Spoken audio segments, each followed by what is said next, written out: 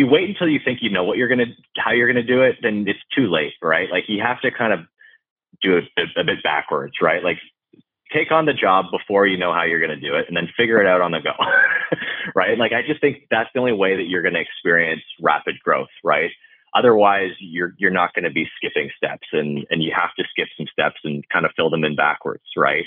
And go like, okay, I can actually see how that makes sense now, right? And so, living it is way more valuable than learning about it in theory. So that's one of the big benefits of StudentWorks is you have to live and breathe it, and your successes are your own and your failures are your own, and those are both great, I guess, those badges.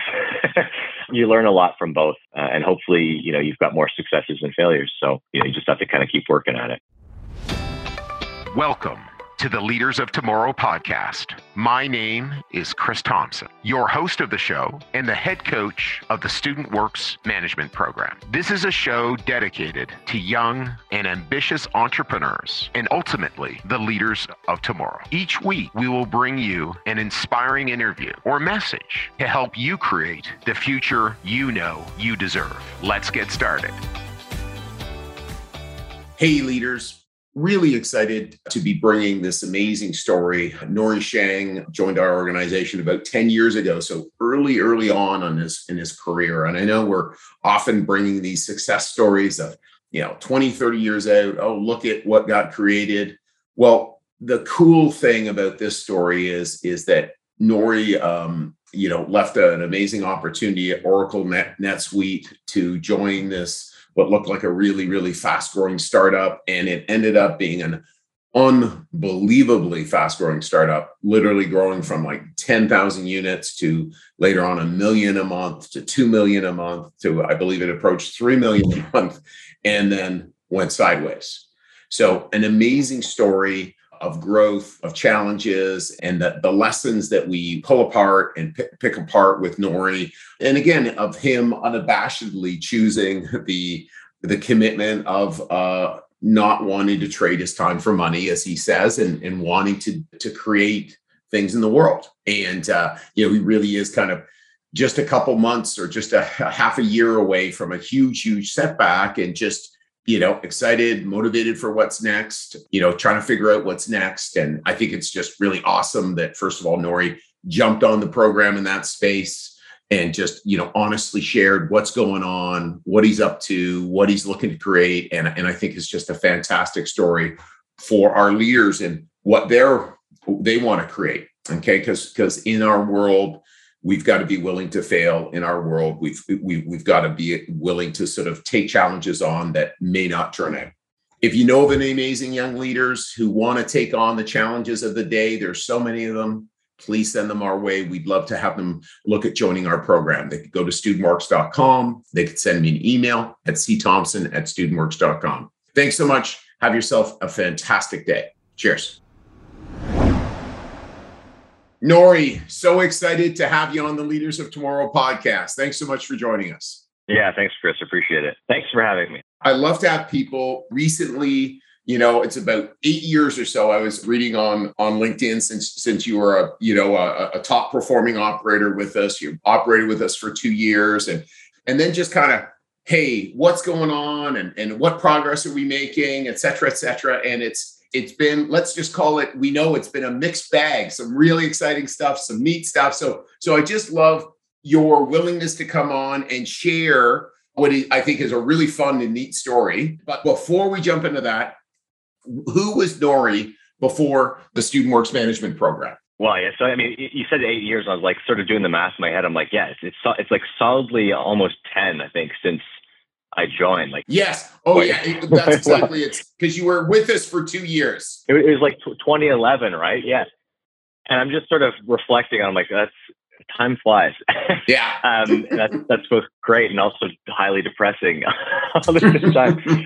So, yeah, I mean, going back pre-StudentWorks, I would say, like, high school, I wouldn't call myself aimless. I think that's probably a little too dramatic. But I think there was definitely, in some ways, a lack of direction. I went to university because it was very much the thing to do, which I guess is a sort of privileged thing to say. But, it was sort of the next move. And I'd always been a little bit itchy about, I didn't see, there wasn't sort of like a clear direction, which, unfortunately I lacked that as a child.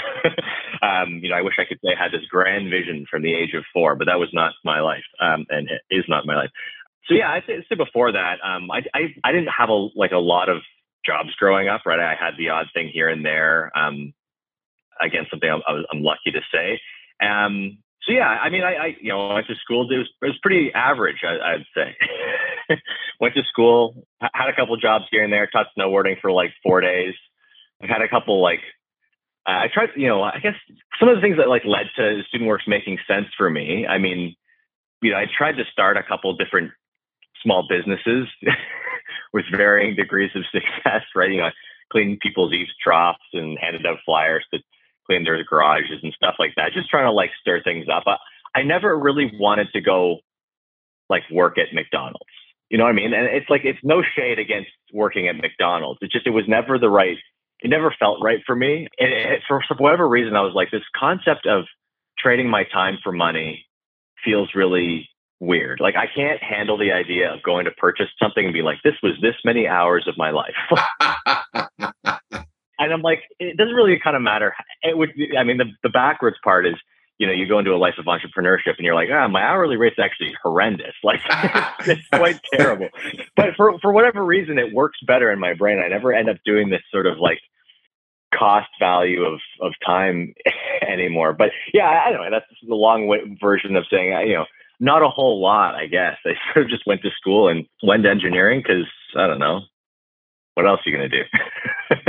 One of the things, though, I sense, we were joking, Nori didn't hook on immediately when he linked onto the podcast. And sometimes for our guests, I am concerned. Will they be able to figure it out? Nori, knowing he's an engineer, knew it was going to, all sort out. And, we're all hooked up. Because one of the things that you are is a problem solver. One of the things I think why you've chosen the things you've chosen is because it's neat to solve problems, right? It's neat to find ways to solve things. For sure. It's just a world of Lego, man. A world of Lego. Okay. So what do you still find valuable of the couple years you spent at StudentWorks that impact your life moving forward, Nori? Yeah, for sure. And I mean, there's a lot, right? And I do, obviously there's the context of this podcast and, as much as I don't want this to sound too pluggy, I do, tremendously value the time that I spent with StudentWorks. And, it was definitely some of the harder, stuff that, it was challenging, right? In a lot of ways.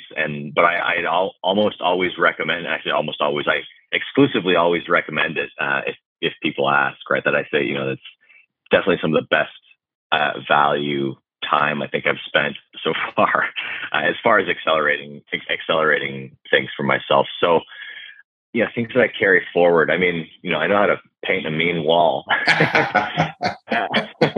but no, I mean, seriously, there's a huge load of skills. I mean, there's so many things I think were really foundational, right?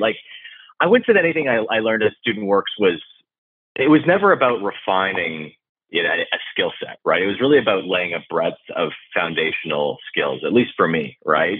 And there's still things today that I find really, I don't want to use the word transferable, but it's almost like you can broker these concepts and ideas into so many aspects of life, right? Whether it's your personal life or professional. I mean, some of the basics, even in sales and things like that are so, I don't know, they're just so useful everywhere, right? I mean, they sound so silly, in retrospect, because they're so simple and fundamental. But you talk a lot about identifying needs and developing needs and things like that as just basic, sales processes. And it's the career path that I ultimately sort of took coming out of school into product management, is built around identifying needs of people, right? It's how do I understand things better? And it's just sort of funny. I mean, you ask me what was I up to before? So it was a couple of years ago. I can't remember what I was doing. I was looking through some old files and I pulled up the resume that I had submitted to StudentWorks, and it was hilarious. I don't even know how I made it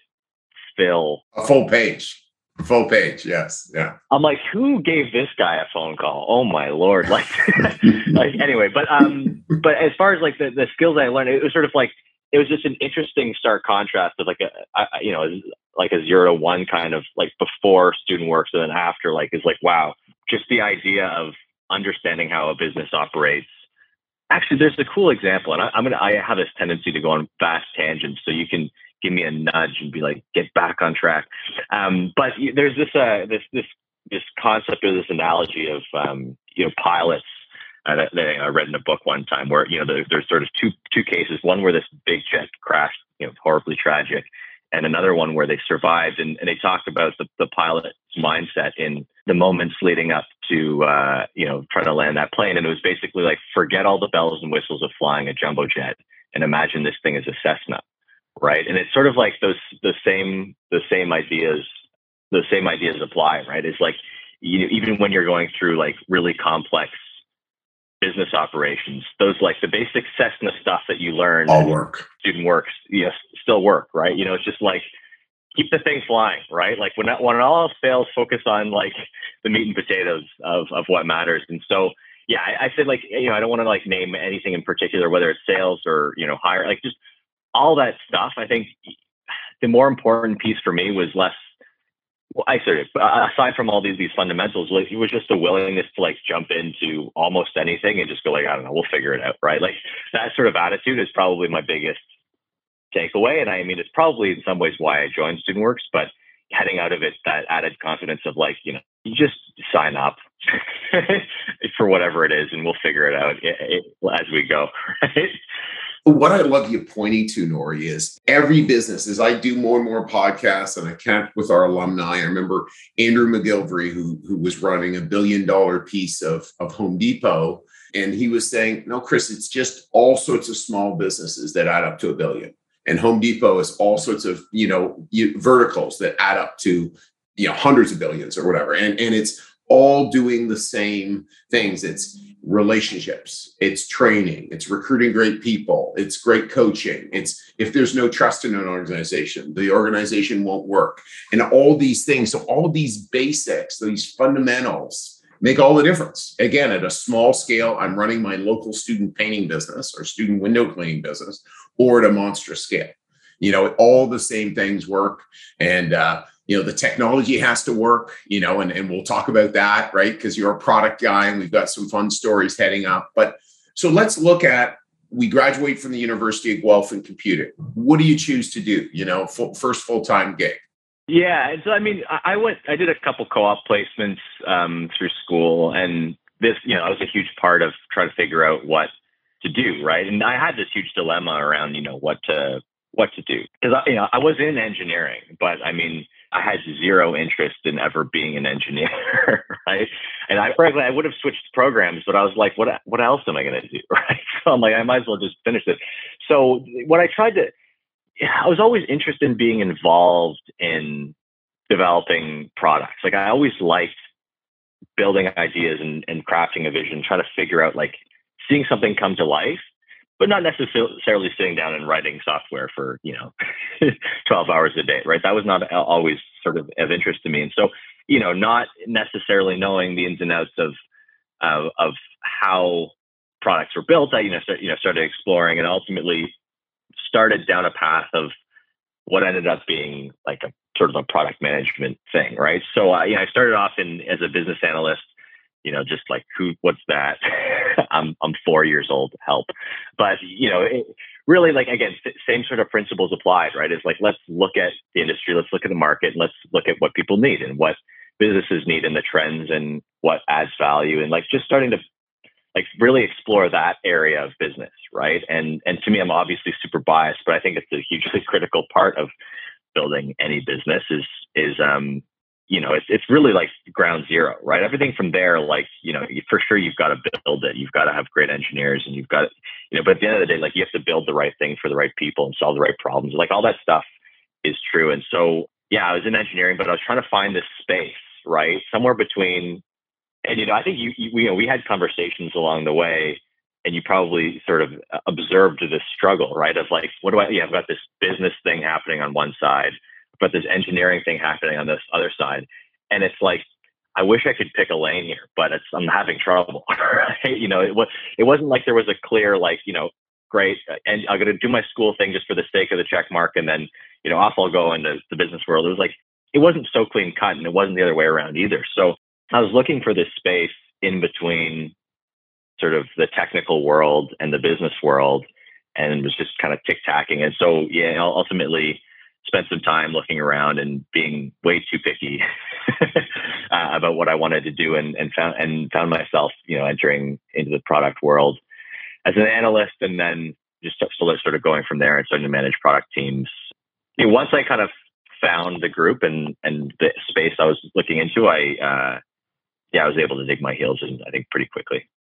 If that is at all specific enough. Yeah. So why don't we take that apart a little bit? So Nori joined as an IT consultant, University of Guelph Computing and Communications Service. So working with people around the University of Guelph. Yeah. So I mean, that was, I think to some degree a means to an end. Like, maybe I don't remember if we ever talked about this, but I ended up, because I was doing a co-op in the summertime, I was like, well, so that there goes my painting business thing, right? So I'm going to do the and so I needed to do something in the winter. And so the reason I bring this up now is that the whole IT thing was sort of, I don't want to glaze over it too much, but it allowed me to focus on, I ended up doing like a snow removal business in the winter. I'm like, I need a winter gig, right?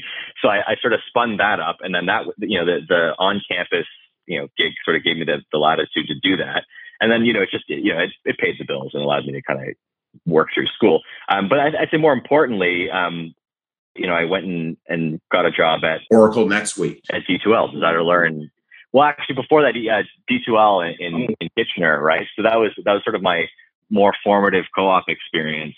Again, as a business analyst, trying to understand how learning can be applied in an enterprise setting, and again, just starting to get into this world of understanding the market and understanding the users, and I was just like, okay, this is definitely like what I'd like to do, right? Is I want to spend time working with engineering teams and sort of being this cross-functional space of, somewhere between engineering and business and design, right? So spent some time at D2L, and then that was a great experience. And then upon graduation, sort of looked for a similar type of a role, right? Somewhere in the product management space. And then eventually found, but again, it's one of those weird careers because there's not like a degree that leads to it, right? It's not like, you go to school for software engineering. It's like, okay, you go be a developer, right? Like that makes some sense, but there's not like product management school, right? So you find there's either like technical people who kind of can do the business side, or there's the business people who kind of can do the technical side. And that sort of, you kind of come from one side or the other. And so, I had the great benefit of, I wouldn't say, formally and informally being educated in both, right? At that point, right? Is having a bit of that technical side from school, and then obviously having gone through StudentWorks to have, little crash course, mini MBA and how to run a business. So at that point, I kind of had the both pieces. So yeah, I went to Oracle NetSuite as a product analyst. And then I think, within the first few months, sort of took over managing a product team based in the Philippines, and then another team, and then another team. And I think at one point I had like 3 teams, and that was mayhem. But yeah, that's sort of the direction I went. Yeah, no. And a couple of things to point out is it's totally true. What I'm learning at school a lot of times most times doesn't fit into the real world. Most of the things I learn in school, it's like, boom, this goes here, and just for everyone to understand is Nori could have very easily, as an engineering student, just gone and got a good job making a whole bunch of money, and again, trading time for money. And that's something that hasn't excited. Obviously, you did a little bit of that at NetSuite Oracle, which is a really major company that is a really great brand to have on your resume in terms of, wow, look what I can do. I got hired by one of the most successful companies in the world and worked there for 3 years. But obviously, something must have made you feel restless to go and move on to the next thing, or what had you jumping to that next thing? Yeah. So, I mean, yeah, restlessness is definitely a good word. I probably should have brought that up earlier when we were talking about like the pre-StudentWorks days, right? Like that was very much like I'd always wanted to run a business. I don't know entirely why. I might even have to go into years of therapy at some point to figure that out. I've done that. It's always something that I wanted to do. It's something that I hugely value. Like, my dad ran his own graphic design business, and I always thought that was like the coolest. I was like, man, like man, you got to run your own business, man. It's the way to go. And so as a kid, I was always trying to spin up these things. And so, I spent some time at NetSuite. And actually, what was interesting, and this is not, I don't think, even on LinkedIn, but even before I was at NetSuite, I'd linked up with a guy that I'd known from school who was starting a company, and I started working with him a little bit to try to spin up a bit of a startup situation, right? And my attitude was a little bit like, at some point I'm going to want to build a business. I'm not sure I 100% get what this guy's doing, but like, hey, I hear a whole bunch of businesses fail. I might as well, jump in, try to figure it out. And, if it doesn't work out, then, at least I've learned a lot of lessons. And I did, right? I don't want to say I didn't. And the business was sort of interesting. It ended up kind of revolving around building technology for archery, for like elite archers to help improve their technique, right? And it was like super cool. And it actually worked. We were talking to a lot of Olympian archers. It turns out there's not that many archers. So business model wise, like a little bit soft. But the reason I bring it up is that I kind of joined that business not fully understanding how it was going to, like why it was, I didn't fully get it, right? And this is not to throw shade at all at the founder there, but the lesson that I learned there was like, you can learn a lot from failures, but don't go in with the intention of failing. Like that's not going to be very useful at all, right? Because you're just beating your head against the wall going like, lesson, come on, where are you, right? It's like the lesson already happened. Don't do something that doesn't make sense, right? So I actually before I even started at Oracle, I was at another startup. And so, but within the first year at Oracle, I'd left that startup. And, at the time, my now wife was like, hey, take some time off, relax, just like, it'd be great to spend some time together. Some mentors were like, just clear your inbox, chill out, spend some time taking it easy.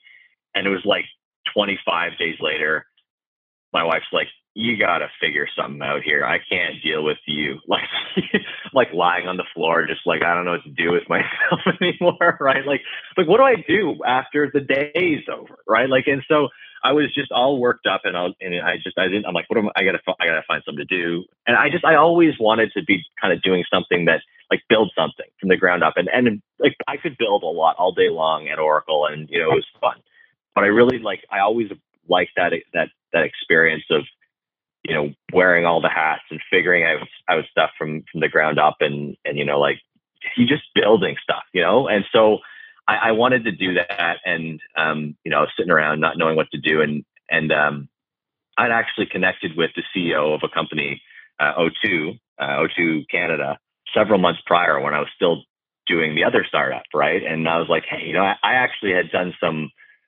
thinking about this application of developing a mask for pollution in China, while I was in school. And I was like, I had a whole bunch of ideas. I'm like, hey, like, I don't have bandwidth because I'm doing this other startup thing, but I'd love to share the ideas with you if you want to take them and run, like, cool. And he's like, we don't have any bandwidth either. I didn't even, at the time I now realize it was really just two guys that I was talking to. I'm like, you should do all this stuff. And they're like, trust me, we've got enough going on. And so, just kind of left that thread. And then, kind of things lined up. The CEO reached out to me sort of in December. I think I'd left the other startup in like October, November, and December he reached out. I'm like, thank God, I need something to do. He's like, hey, we've got some funding. I wonder if you'd be interested in coming to join. And I was like, yeah, totally. Like, let's kick this thing off. I'll join part-time to start, see how things go, see if we work well as a team, and then we'll take it from there. And so I started that, and then I basically was doing that, full time during evenings and weekends for, I don't know, a solid year and a bit, right? I think he was like from January of like 2018 until April of 2019. I think I nailed those dates, right? So yeah, good 16 months of doing the side hustle thing with them, and developed a good relationship, particularly with one of the co-founders, Rich. He was sort of more on the technical product side and like product vision, and we sort of hit it off and were able to jam really well. And so ultimately, left Oracle. You sort of, it's an interesting decision process around like what's the right time. And it's like, everyone always says this. It's like there's never really a right time or wrong time. Like it happens, right? You just have to jump 2 feet in and like maybe, things are slow for a while, or maybe you're underwater. Like, who knows, right? You just kind of have to do it. And so at one point, we're just like, like, we've got some runway. I can survive if this doesn't go well, and whatever, right? So just dove right in and left Oracle. It was a great experience, and then went on to join O2, and the rest is history. That's my little. Well, so a couple of things. So we're learning about, here's a guy who's just, kind of mad, crazy scientist, loads of energy, can't stop, looking to do stuff, and so you're running some side hustles. And then finally, it looks like this is something that can really run. So you become the VP product development of O2 Industries. And all of a sudden, there's a massive opportunity that occurs. Yeah, so to jump in, so like when I joined, part of the reason that I actually left was because we'd started developing this new opportunity around developing a respirator for the military, right? And so we'd been approached by the Canadian Armed Forces around developing something to help mitigate against lead inhalation, right? And we're like blown away that they didn't have a solution for this already. And so that was the reason that I ultimately went full time. Like, we're not going to be able to, like, we have to do this. We're going to need to be like going, right? Like, this is a big project. We got to move. So I left and did that. And so we spent, a solid, year building this product, like developing it with, getting the tooling made, and it's a process, right? It's fun. Like, software is great for a lot of reasons. If something doesn't work, you can just release a patch fix, right? But hardware is a little bit trickier. Once it's done, it's done. So we spent time launching that product, but like you said, you're alluding to, something happened. I think everyone's sort of familiar, right? So we were in the business of respirators, right? Primarily developed for mitigating pollution in Asia, and then moving into the military, right? So sort of these two different areas, and then COVID happens, and I'll let everyone read up on that on their own if they're unfamiliar with what that was. But as a mask company, that was just bonkers, right? And I mean, obviously, this is the short version of the story, right? But it was crazy. So, and everyone's always like, "Oh man, that must have been the greatest thing ever." But I mean, yes and no. So we were a team of, at that point, like maybe 6, 7 people, right? Let's call this January 2020, right? Maybe 6 people. And, to skip ahead a little bit, by June of that year, we were at like 60, 70 people, right? So basically what happened is we had, maybe sales, pretty modest sales month to month. And they just went like up by a factor of 10,000%. Like, and I'm not even being dramatic. Like, our sales legitimately went up that much. We had 0 inventory overnight. Actually, here's what's crazy. Rich, our co-founder, was launching our tactical respirator for the military at a trade show in Las Vegas, which, by the way, we shipped our first samples directly to his hotel because that's how tight it was. He built them in his hotel room. But anyway, so that was a crazy story. So he's there, like, talking with the product, and we got this civilian thing, and it's like, oh, okay, whatever about the civilian thing, but let's talk about this military application. And then the next day, the first human-to-human transmission happened. And, went back to the military. By the way, we have no more inventory of our other product. And everyone's like, hey, let's start talking about this consumer application. Everyone just flipped on it and was like, let's talk about masks. And everyone was like, it was just, how do you deal with this situation? We had thousands and thousands and thousands of orders coming in, right? We had legitimately like thousands of customer service tickets coming in a day. Like, it was, talk about turning on the faucet. And I mean, every business faces challenges, but I like to think that this was pretty unique circumstances to some degree, because it was out of control. So yeah, we had no inventory, so we quickly brought on just people. Like, it almost didn't even matter what you did. It was like, what do you do? It sounds great. You can help.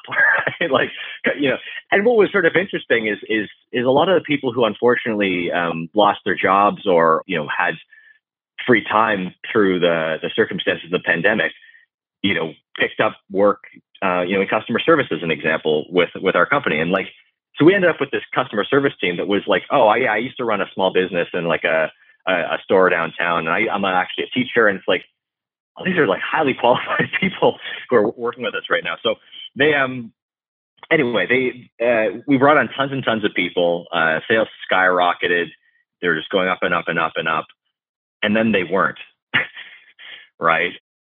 So they went from, just so for our listeners, because I've heard the story and it's fascinating. So basically you went from really zero sales to how many, was it 1 million? Was it 2 million? What? Yeah. So let's talk, so it could have, we might've been doing $10,000 a month, right? In revenue to like, I think February was like $1 million a month. Yeah, it's the month of February, and then and then it was like 2 million, 3 million. Like it was, I think, somewhere in April, May, like it was like 3 million in just a month, right? And so it was like we're talking like it's just stupid amounts of scale, right, in this tiny period of time, right? And again, like with a physical good, and everyone knows what the supply chain challenge is, right? Like they were very, very real, right? Like we were trying to get product made, like obviously to support the business, but more than that, like people were looking for products to give themselves a sense of comfort and protect themselves, and all this. And we had obviously to go through this huge rigmarole of like, how do we do this in a way where we're not getting into legal trouble with with the FDA and things like that, because this is not what our product was designed for. It was not designed for fire. So there's all this happening at the same time of like, there's this non-intentional circumstance that's or that's leading to this sort of thing happening on this side. How do we deal with it? So yeah, it was like million, 2 million, 3 million, like just up. And it's like, when does that end? When does that level out? What's the future look like? Like nobody knew, right? Like, is this going to continue forever, or what are we supposed to do here? Right. And at that point, we've got 18 projects on the go.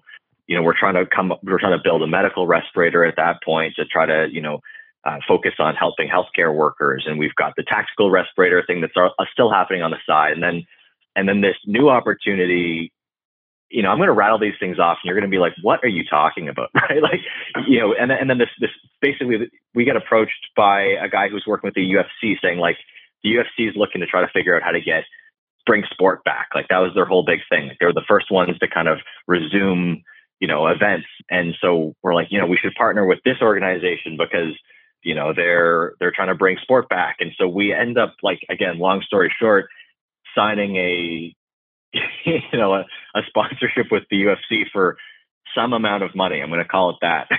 Not cheap, and becoming the official respirator of the UFC. But then the thing with the UFC was like, we don't have a product for those users. So let's, develop a product for that user base. And at this point, you can imagine my head is just like, what are we doing here? Like we've got so many, we had, I think at one point, 8 different products in development simultaneously with like an engineering team of like maybe 10, 15 people, like a good proportion of them being co-ops. Right. And it was like, this is crazy. Right. And, everyone's running around trying to figure out what to do. And then again, like I mentioned earlier, the sort of climax of the story, it's rather unfortunate though, is sales drop off, and they don't decline the way that they ramped up, right? Like they ramped up quickly, they dropped off quicker. It was like, ski jump sort of levels of, it was bananas. So it just stopped. Yeah. Yeah. They fell off, right? They dropped off really quickly, right? Like we still had sales, right? We still had sales that were much higher than when the pandemic had started, right? So it's not like they went to zero, but they dropped well below a level that was sustainable for the organization size at that point, right?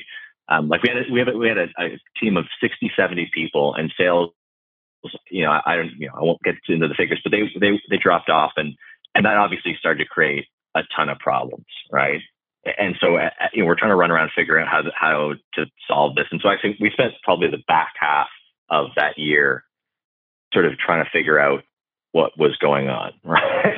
Right. And where to go with the business. Right. And basically by the time the year wraps up, we'd raised some money in December, and then basically by January, we were out of money. Right. It was a very strange turn of events, right? Like there's so much energy. Everyone's having a great time. And then it's like January, like, oh yeah, so we're out of money. We raised a bunch of money in December, but hey, we're out. Right. And it was just like, how could that be possible? Everyone was like, we didn't understand. Like, how is that even in the realm of possibilities? right? So, as the next couple months unfold, we had to kind of get our arms wrapped around the situation, and things got kind of gross, right? I won't sugarcoat it, right?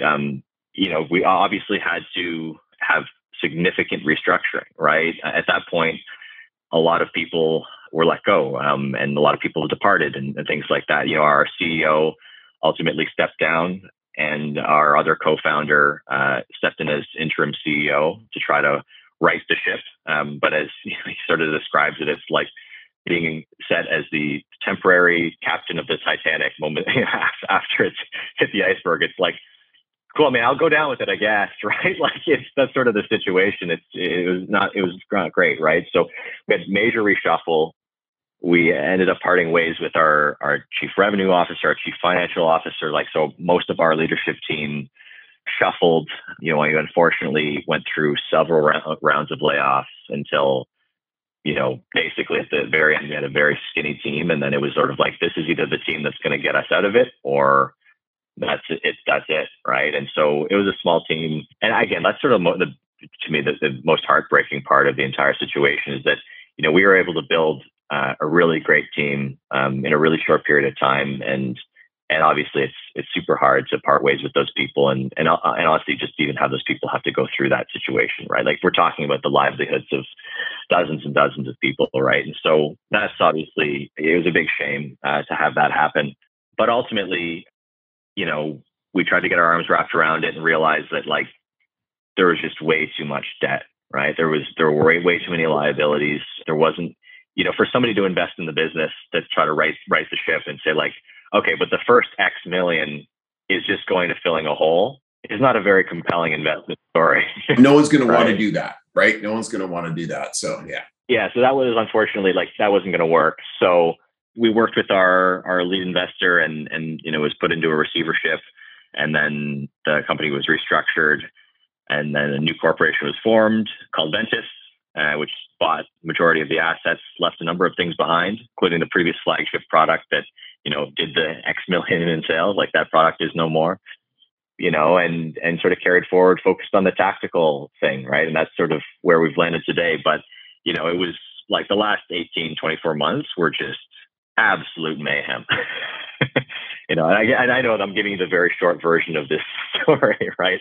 And one of the, Nori and I been chatting over the years, and when I heard sort of what happened, I just felt like it just seems to be such a great story, because not always is there a happy ending. And I know there will be a happy ending for Nori, meaning I know Nori is going to have a very successful career in life. Okay. Showing the perseverance, the commitment, the skill sets that he's developed. And we're going to have setbacks. So it's like literally we just had this hockey stick growth, or even higher than hockey stick growth, and then this slide off, and then the impacts of it. So for our leaders listening, what lessons did you learn? What did you take away from this? What might have you done differently? Or and some of it as well, it's just so hard to see when it's happening anyhow. Like, again, it's just like this is just occurring, but please. Yeah, for sure. I mean, that's sort of like the new thing that's I'm never going to be able to shed is hindsight's 2020, and like the year 2020, quite literally, right? But I mean, the tough part, yeah, I'd be remiss if I left this year without, or this past 2 years without any lessons. That would just be horrendous. But no, I've got a ton of takeaways personally. There was so much growth even for just within that period. Just understanding how to deal with, we went from being a small company where you deal with small company problems to dealing with scaling company problems in like 10 days. Right. And so we had to figure that out. So I think the lessons that I learned, just going through this big crash and like basically the entire business fell apart. Right. It's not like there weren't signs, right? There were a lot of signs that pointed towards this happening, right? Like the dynamics that we unfortunately landed with through the process, we were unable to really have straightforward, direct conversations about the problem that we were in and the challenges we were facing. And there was a lack of trust within our team as a leadership team, right? And that's a huge problem, right? I mean, I'm sure you can appreciate that. Those problems existed before things got difficult, right? Before we were running out of money, those problems were already there. But obviously the tension, like the cracks they grow, right? And so that I think all like we knew those problems were there, but we weren't dealing with them, right? And so, I mean, I guess the way I would put it, I don't love the wording, is this, maybe to have the courage to talk about those things sooner and more directly, and not put them aside. And I don't want to say like I wasn't. It's like not like I didn't have the confidence to do it. It's just it wasn't. It was an energy incompatibilities, maybe what I would call it, and that was what I found the most difficult, and was my biggest takeaway. I think is there was so much positive energy with all the growth that was happening and the new ideas and the new opportunities, and there was just everything was and the team like had such a great dynamic. Like we had such a great culture at the company, but like what I tell people is like the currency was like good vibes, right? Like that's what worked at the company, and so. What I had a really hard time with was going like, when people would come and just be like, hey, all this, like these great ideas, we're going to do this, and that, just saying like, I don't think we should do that, man. Like, I think that's a huge distraction. And I would say these things, but almost to the point where like, maybe it wasn't even worth getting into it, because, unless you're really going to drive it home and whatever, it just feels almost negative. Right. So that for me, like, very much now, like the last 2 years have felt like 10. And I'm really looking at things like, life is short, man. Like the way that I have conversations now versus the way that I have conversations back then are different, right? Like I'm spending less time trying to figure out when to say something or how to say something or what to do. It's just like, I'm just like, here's what I think. And I've always been, I think, pretty forthright in my opinions. Like I rarely hold back, and I never have for like most of my, professional career. So I'm usually just like, here's what I think. But when things get tricky I have trouble bursting people's bubbles, and I have less trouble doing that now. I guess is one of my big takeaways. Right? Is just life is short. You don't have time to like, we'll see how this pans out. I really don't think this is going to work. But let's see how it pans out. Well, why? Right? Like, don't waste the time. Like, throw it out all there. Like, the worst that can happen is, you have a disagreement, but like, at least you put your best foot forward. And I feel like if one thing I did myself a disservice on was, I fought a lot of battles last year, but I maybe didn't fight hard enough on the ones that I think were like tremendously important. So, anyway, so that's one of the bigger ones. Yeah. Yeah, no, I think that's awesome. And, and again, as you told the story, having all of these, one of the most important things about strategy and one of the most important things about any business is not saying yes to too many things. Because the reality is there are so many ways that you can make money, but the companies that, again, do the best are the companies who just like, prioritize. This is the one thing we're going to be known for. This is the one thing I get really, really great at, just because so much energy and focus needs to go to that one thing to make all the difference. Totally. Yeah. No, there's shiny balls everywhere. And that was a huge downfall for O2, unfortunately, right? We were just chasing everything. Yeah. And it's difficult as well. Like to be fair as well, it's difficult when your company is growing just so fast, so far. It's really easy again in hindsight. It's very, so again, to again, your partners, the leaders of that organization, no judgment. It's just, hey, it's a lesson for all of us. It was a tough position, man, right? Like very few people I think have been in that situation of just that hyper growth and speed at which it happened, and just suddenly finding yourself in this massive company, right? And so, yeah, they're very, very difficult decisions that had to be made very, very quickly. And I think unfortunately, we missed a few of them. So, I completely agree with that sentiment, right? Like it's hard to know, and there's so many opportunities, and how do you know which way is the right way? And I mean, that's the $1 million question. Right? And so, I think definitely like just operating mode going forward for me, a lot of it has just been a lot faster. Just get to the point, right? Like I don't get it. If you don't get it, just it's got to be forefront. So no, for sure. And so, what's next? What are you working on now? Great question. There's a lot of opportunity in a lot of different places, right? So, like I mentioned earlier, Ventus has taken over many of the assets of O2, and so right now focused on seeing if we can develop out this tactical military market. Right? It's really quite it's interesting now being in a business where we are very focused. Right? It's like we've got one thing that we're doing, and you can sort of take all that energy and just point it at one thing. Now, I mean, I wouldn't say we're out of the woods. There's still we still have to fundraise, and there's still a lot of things that have to be, sorted out. So you kind of see how that works out, and basically bear down on that for the next little while. And having a kid in January. So, congratulations! All right, that's a thing. So that's sort of taking up some mind share at the moment, especially since I don't have a countertop over there. I'm in the middle of some renovations, but I think upward and onward. I don't want to be too cheesy, but I think, like I said earlier, not to spend too much time on the life is short piece, but I've been sort of even lately just doing calculations on, like, people talk about the amount of time you spend on things in life and blah blah blah, right? I looked at it in percentages probably for the first time, and I don't know if it's particularly novel, but I sort of sat here thinking, like, I've effectively spent 2% of my life, and probably a solid 2-3%, because sleeping was not an activity that was part of my 2020, through this entire adventure at O2, right? And that's no commentary on time well spent or poorly spent. It's just a perspective that I'm looking at things of, like, wow, that's a lot of time, right? Like, there's only, you don't have that many points on the board, right? And how do you want to spend it? And so, yeah, I've just really been looking at things like that lately, and it's still a process that I'm going through. If you have, like, where do I want things to go and what do I want to spend my time doing? Because there's not a whole lot of it, right?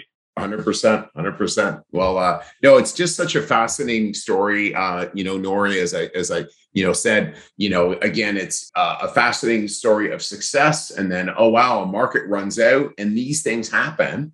And, you were obviously upfront and personal in this experience. So, before I ask our final question that I love to ask everybody, anything that you'd like to share with our leaders? Anything else you'd like to share? Yeah, I mean, good luck. It's a great adventure. I definitely wouldn't trade it for anything. I definitely. One of the biggest things I learned, and I would continue to promote, is like, bite off more than you can chew, right? I mean, I like that approach of, like, and people talk about it from the context of a comfort zone frequently, right? Is like, you have to kind of push yourself, but if you wait until you think you know how you're gonna do it, then it's too late, right? Like, you have to kind of do it a bit backwards, right? Like, take on the job before you know how you're gonna do it, and then figure it out on the go, right? Like, I just think that's the only way that you're gonna experience rapid growth, right? Otherwise, you're not going to be skipping steps, and you have to skip some steps and kind of fill them in backwards, right? And go, like, okay, I can actually see how that makes sense now, right? And so, living it is way more valuable than learning about it in theory. So that's one of, I think, the big benefits of StudentWorks, is you have to live and breathe it, and your successes are your own and your failures are your own, and those are both great, I guess, those badges. But you learn a lot from both, right? And hopefully you've got more successes than failures. So you just have to kind of keep working at it.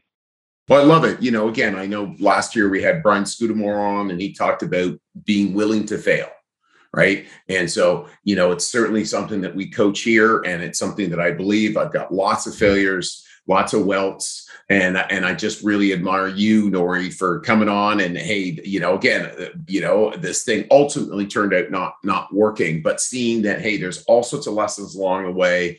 It's a game you're willing to play, and you're still playing. Hey, and that there's an easier game to play, or one that I can just go make a good salary. And no, I'm choosing not to. I want to do something more challenging. Totally. And I mean, I maybe you don't have to say this to so many of your listeners, because I mean, they've probably taken that leap of, like, I want to do the entrepreneurial thing. But, even as I was leaving Oracle, right, I had this question of, like, there's this sense of uncertainty, and maybe this couldn't, and I never would have guessed that it would have gone this way, right? Of all the ways it could have gone, I never would have guessed this is how it all went down. But at the end of the day, like, I'm fine. We're fine, right? Like, I have the great privilege of living in a great country. We've got free healthcare. Like, I've got nothing to complain about, right? Like, it's going to be okay. And so I think taking those leaps always seem way more daunting when you're standing on the cliff, right? Like, once you're going down, you're like, this is not such a big deal, but you'll figure it out. So yeah, I say like, 100%, there's very little. I think there's way too much anticipation around taking risks, and the risks ultimately, lead you to the greatest wins and potentially failures. But like, hey, what are you going to do? And I suppose the other thing I would say is maybe another important takeaway for me. And I know I'm sort of taking up your time here, but I think it's an important thing that I learned along the way is sort of when to ask for help as well, right? Like, I spent a lot of time just trying to figure stuff out on my own, and I still do that, right? But at one point, I don't even know when it was, I just got real comfortable saying, I don't know. Right. And I think that was just another big takeaway from me anyway. Yeah. Well, no, that's great. So our final question, when you think of the leader of tomorrow, Nori, what comes to mind? Yeah, for sure. I think we're in an interesting place in business right now. I think you're seeing it everywhere, right? Like, things are shifting a lot. Like, we're not necessarily in a great period, right, in the world, right? Like, there's a lot of tough things going on. And I think there's a necessity for people to be highly flexible and dynamic, right? I think if you approach business and life with too much of a rigid framework, you're going to be in trouble, right? I think you need to be thinking about the different ways things can go, and the concept of red teaming almost, like, how could this go wrong? How could this go right? Like, I think you need to be looking for flexibility in your mindset and your model of how you're approaching business and how you're approaching your life, right? Like, things aren't going to go, unfortunately, the way you intended, right? Probably less so now than ever, right? I'll just hire a couple people. Turns out that might not be a thing you can do real quickly, right? Like that, it's challenging. So I think you have to think about different approaches to one problem, and you have to be willing to do that. And if you're not, you're going to be in trouble. So yeah, no, I would say definitely flexibility. Try to have a non-linear thought pattern, right, where you think about things from different angles. Ask for help when you need it. I think we need to be humble, and it's a vicious world out there sometimes, right? And if you get into trouble, like, there's a lot of people who want to help. So there's no glory in dying on a battlefield by yourself somewhere, right? Like, that's not fun, right? So I say, leaders of tomorrow, be creative, think outside the box. Well, and also as well, like you said, it's one of the things that we'll talk about a lot, as the Student Works Management Program, is perseverance and commitment and resilience and sticking it through. And sometimes we need to know, hey, no, pull the ripcord. I'm jumping into what's next. Yeah, 100%. Yeah, for sure. There's a time to leave. Yeah, there's a time to leave, and understanding that I'm going to jump. And a lot of times we're so close that it's tough to figure that out on our own. For sure, and it's honestly something I struggle with a ton, and it's not, it's an ongoing challenge, right? Like, when you're in it, like you said, it's like, how do you know if it's the right time? And when in hindsight, you're like, oh, that was the right move, but it's very tough. No, I think it's great. And again, I really want to just appreciate you, Nori, for taking time. I wish you the best with this latest startup and whatever's next for you. And I look forward to, again, staying connected and hearing more about, again, the successes and progress that you're making. Yeah, no, I really appreciate you having me on, Chris. It was great chatting with you. Hey, leaders, I hope you enjoyed this episode. By now, you are aware that we work with ambitious students every single year to not only help them run their first successful business, but to further their development as a leader and give them an unfair advantage in the future over their counterparts. It's why starting now and only for the next few weeks, we'll be on campuses across Ontario, Quebec, and the East Coast, interviewing students who think they have what it takes to start their first business and get started down their path of entrepreneurship. If you think you have what it takes or know someone who might be interested, visit leaderspodcast.ca/apply and start your application process today. Once again, it's leaderspodcast.ca/apply, and I can't wait to see you on the other side.